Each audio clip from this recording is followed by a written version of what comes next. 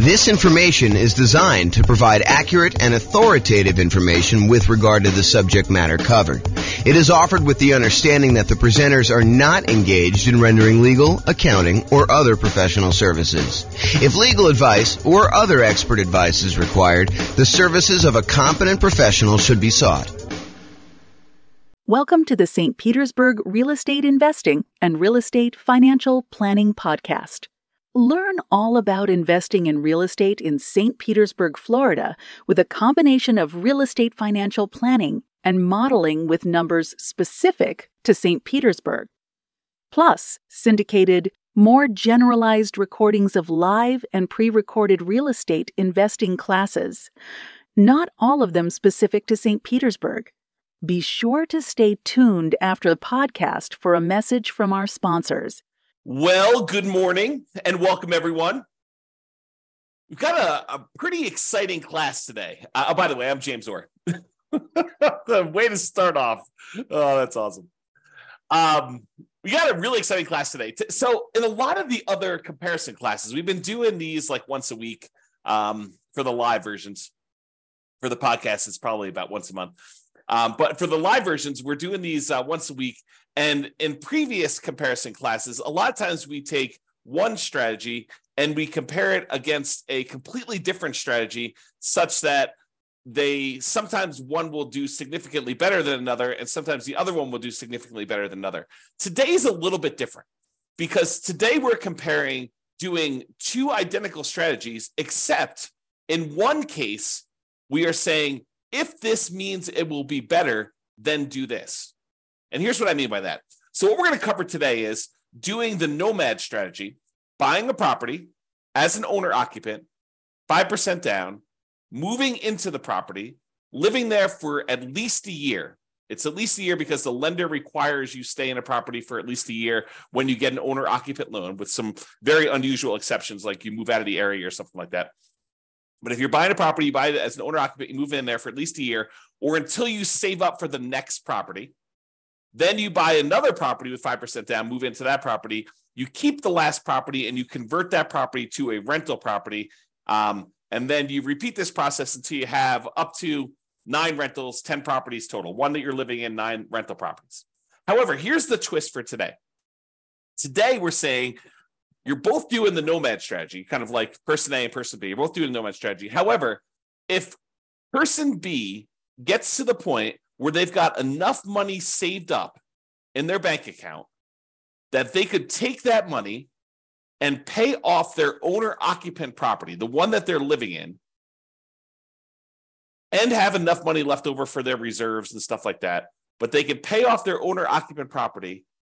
And by doing so, that means that they are financially independent, that they have lowered their threshold to be financially independent by doing that. They're not already financially independent, but they lower their threshold to do it. Then go ahead and pay off the property, stop buying more properties, and you've won the game. You become financially independent and you can do that. And so either it's going to be you didn't pay off the property and it's exactly the same as doing the nomad strategy, or in some cases, it's better. And the question that becomes, how much better is it? And is this even a reasonable thing to do to kind of get to financial independence early? That's what we're going to look at today.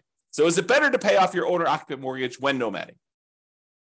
And we modeled this in 305 U.S. cities, and you'll be able to see which cities this has been more effective in, where paying off your mortgage was better, and which cities it didn't matter. So, as I mentioned, in both scenarios, we're doing the nomad strategy. You're buying an owner-occupant property, 5% down. You're living there for at least a year. You're buying the replacement property and moving in while converting the previous property to a rental. And you're going to repeat this 10 times. That's the model for both scenarios. With the traditional nomad, there's no paying off of the owner-occupant property early. Now, if it gets paid off just organically because you lived there for 30 years, that's fine. But we're not saying you're taking extra money you have sitting aside, invested in the stock market, taking that money out of the stock market and paying off the property. The other model is you do the nomad strategy, but if you, at any point, you have both enough money and by paying off the property, you qualify as financially independent, then go ahead and do it and then stop buying additional properties at that point if you pay off the loan and you are fine. Because I had some stuff where I was running this using the Real Estate Financial Planner software where you were paying off the mortgage, and then the next month you'd be like, hey, well, now that I'm financially independent, why don't I go buy another property? And then you were no longer financially independent because you got a mortgage payment on your owner-occupant property. So we had to turn off buying additional properties when you do that. If you want to see the actual comparison, there's a URL on the screen. I'll put it in the show notes as well. But if you go there, you could actually see the kind of charts I'm about to show you, and you can kind of dig into it, mouse over them, see which cities are which, and do that. Okay, so I'll quickly recap what makes you financially independent. It is when your income from your investments exceeds your living expenses. And the income from your investments includes any net positive cash flow after all expenses from your rental property. So all the income from the rental, rent and any other income you're getting minus all the expenses, including vacancy, principal, taxes, principal, interest, taxes, PMI, insurance, maintenance, and management. So all income minus all expenses, any net positive cash flow after that counts as toward you being financially independent, plus any investments you have in the stock market or bonds or whatever else you have times a safe withdrawal rate. That also counts. Plus, if you have Social Security, which we didn't model in this case, that would count. Annuities would also count if you bought any of those. We don't have any of that in this modeling, and any pensions you have. So all those count toward being financially independent. And the key point here is why this matters as to whether or not you pay off your primary residence, your owner-occupant property that you're living in or not, is imagine for a minute that you are thinking to yourself, okay, I need $10,000 in order to be considered financially independent and to pay all my bills. All my bills includes, my medical insurance, my car payments, if you've got one of those, all the maintenance on your car, all the gas in your car, all the food, all that stuff, including the mortgage payment on your property and taxes and insurance and maintenance and all that other stuff. So all of that you can afford to pay on $10,000 a month, let's say as an example. But if you had paid off your mortgage and you no longer had let's just call it $2,000 principal and interest part of your payment, not the taxes, insurance, stuff like that, because you got that no matter what, but just the mortgage part of your payment, then you really don't need $10,000 a month to be financially independent. You really only need $8,000 a month at that time. And that's what we're saying. We're saying, look, if you can go pay off your primary residence, then you no longer need $10,000 a month to be financially independent. Now you only need $8,000 a month. And if that would, by paying off your mortgage, you get down where your other passive income we just talked about exceeds that $8,000 a month, then go ahead and do it. That's what we're saying here. Okay, so assumptions. Each city modeling uses the median home prices and the estimated rents on those properties. We did not apply any of our optimization strategies to improve cash flow. One of the things we're really big on, and we've covered a lot in previous classes and stuff like that, is the 88 different strategies to improve cash flow on rental properties. We did not optimize here. We're really just buying off the shelf properties that we didn't do a really great job of optimizing for.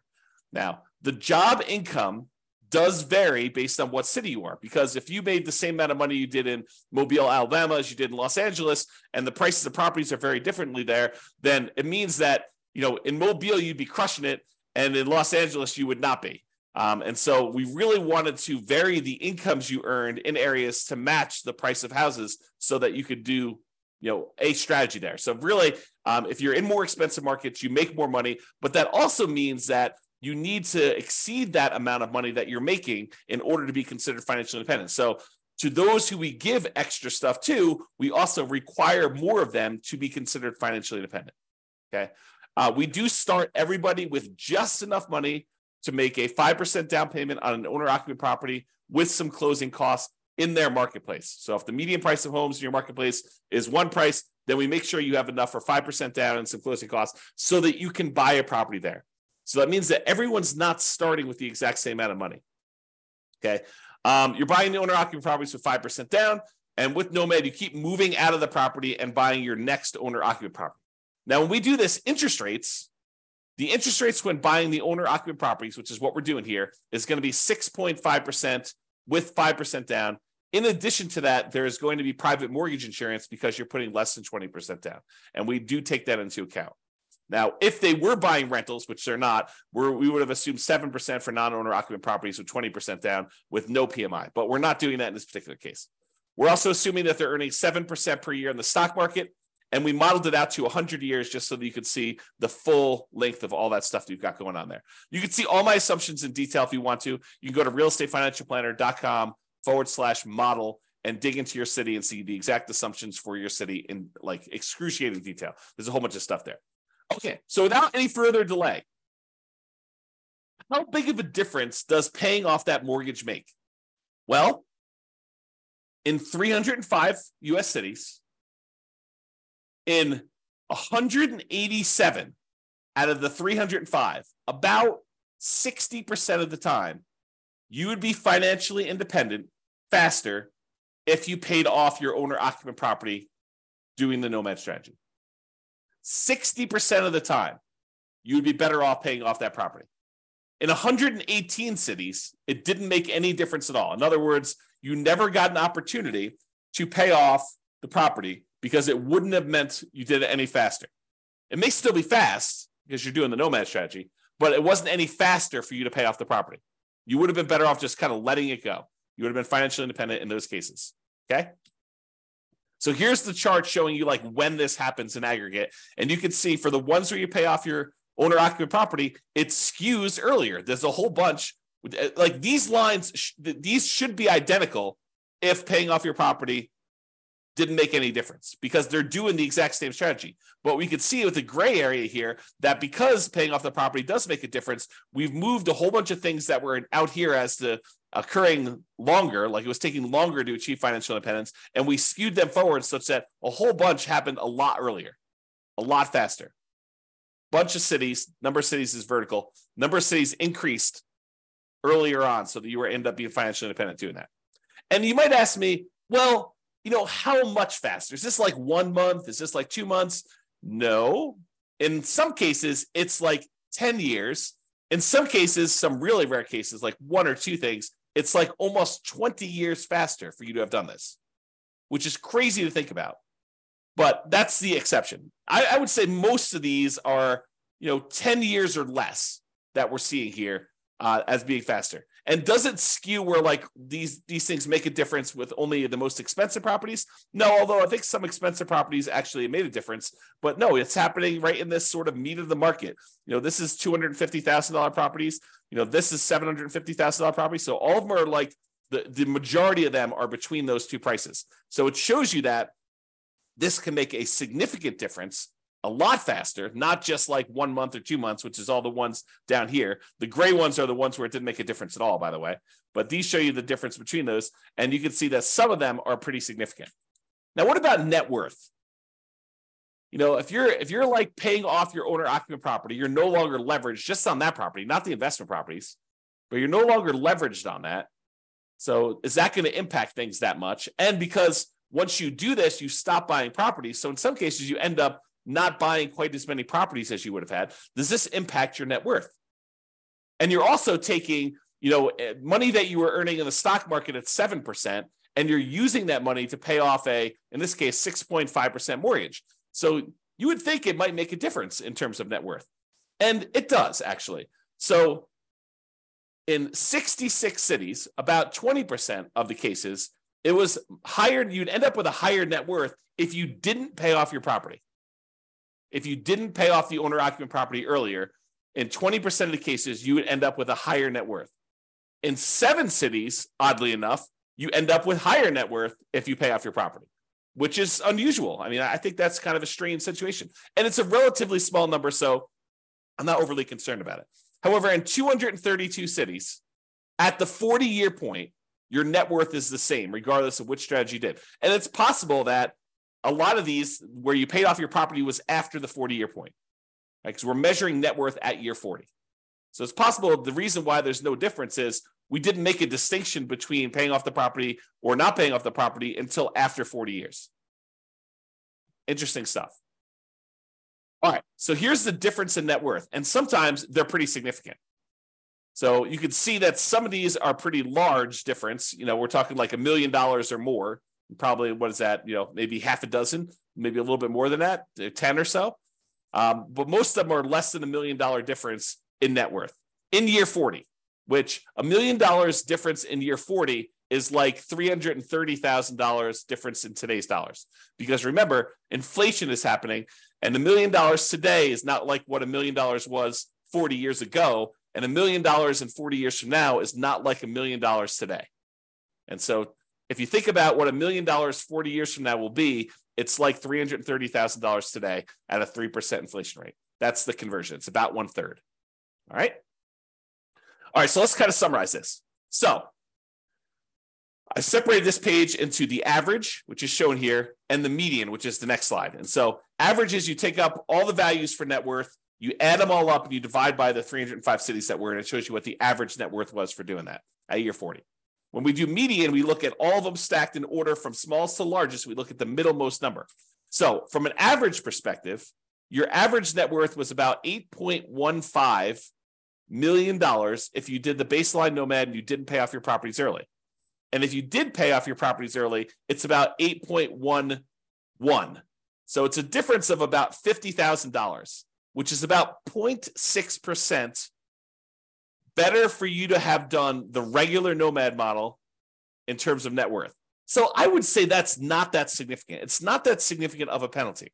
But really what's super interesting is let's look at how long it took you to be financially independent. If you did the regular baseline nomad model, the kind of like standard model, on average, it took you 531 months to be financially independent. However, when you pay off the owner-occupant property, if that means you would be financially independent early, you end up being financially independent on average at month 462. The difference is about 69 months or almost 6 years. 6 years would be 72 months. So it's like high 5 months, 5 years and 9 months faster on average for you to pay off your property early. So if you're in a market, you may want to think to yourself, hey, look, maybe I should be saving up some money on the side. And if I have enough money saved up on the side, maybe I should take that money and look at if paying off my property would allow me to be financially independent. That's something for you to consider because on average, it's like almost 6 years faster. On median, it's 5 years and 2 months faster. Still very significant. And the difference in net worth is only 1%. Plus, by paying off your owner-occupant property, it makes you a little bit more rent resilient, a little bit more price resilient. Rent resiliency is how far rents can drop before you have negative cash flow. Price resiliency is how far prices can drop before you have negative equity. Debt to income ratio, because you're paying off a mortgage, so that gets a little bit better. Your debt to net worth, how much debt you have compared to what your overall net worth is, that's a little bit better if you pay off your mortgages. And your debt to your account balance, your liquidity measurement, how much debt you have to how much cash you have sitting in the bank where you can handle, any type of monetary stress that requires liquidity, like not equity in your property. So in all those measures, it's actually a little bit less risky. These are measures of risk. It's a little less risky for you to pay off your owner-occupant property. And you end up having slightly less in reserves because you're taking some of your reserve money and you're using that to pay off a property, which then goes into equity, and it's not as easily accessible. So that's the only area where it's higher risk for you to do that. Okay. And that's true both in the average and the median. It is less risky for you to pay off your owner-occupant property when you do that. Okay. So we've been primarily talking about doing this with the median property and what rent would be on that median property. Now, you could apply any of the 88 strategies that we have to improve cash flow on these in order to make your numbers better.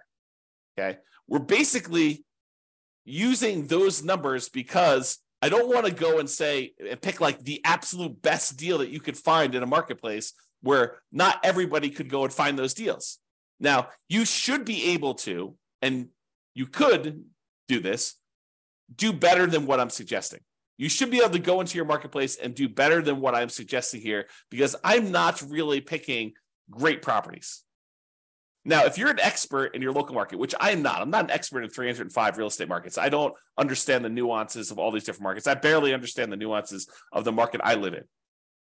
But if you're an expert and you go look at the detailed analysis I've done for this or any of the other things in your marketplace, you're like, James, your numbers are off. Like, properties are more like this in this marketplace than with this rent. Let me know. I will go ahead and update the database, rerun all the scenarios, and then your marketplace will be correct. So just reach out to me via email, go look at your stuff there and say, I think it's better if you do this. Now, what I don't want you to do is go in there and say, this one deal I found in the last 10 years, it was these numbers and it was amazing.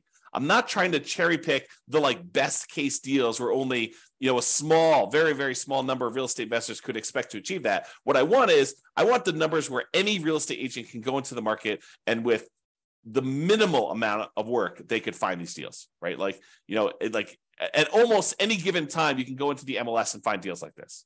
That's what I want to use so that any investor in that market could expect to achieve those results. So reach out to me if you can do that. All right. So in conclusion, in our current market conditions, current prices, current interest rates, current rents in 305 US markets, using less than ideal median price and rent properties and paying off your owner-occupant mortgage only if it means achieving financial independence, that means that in about 60% of the cases, you would be better. It would be faster for you to be financially independent if you paid off that mortgage. However, you end up with a higher net worth in about 20% of the cities by not paying off your property faster, maybe continuing to buy properties and not stopping work. The market does matter, though. You'll not be able to improve your time to financial independence in every market doing this.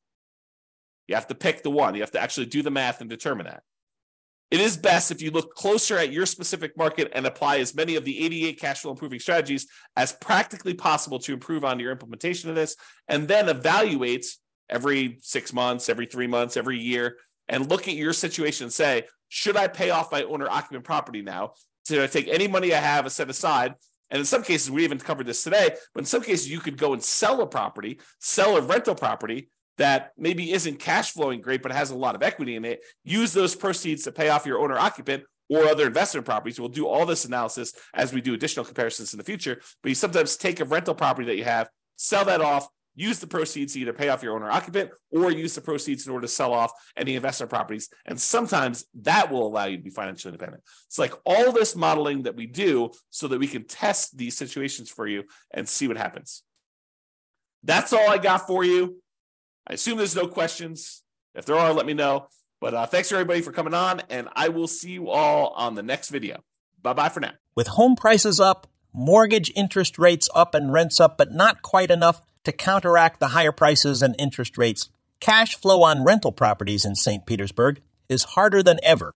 Book a call with the Real Estate Financial Planner to apply our proprietary 88 strategies to improve cash flow on your rentals. See the show notes for a link to schedule your call and improve your cash flow today.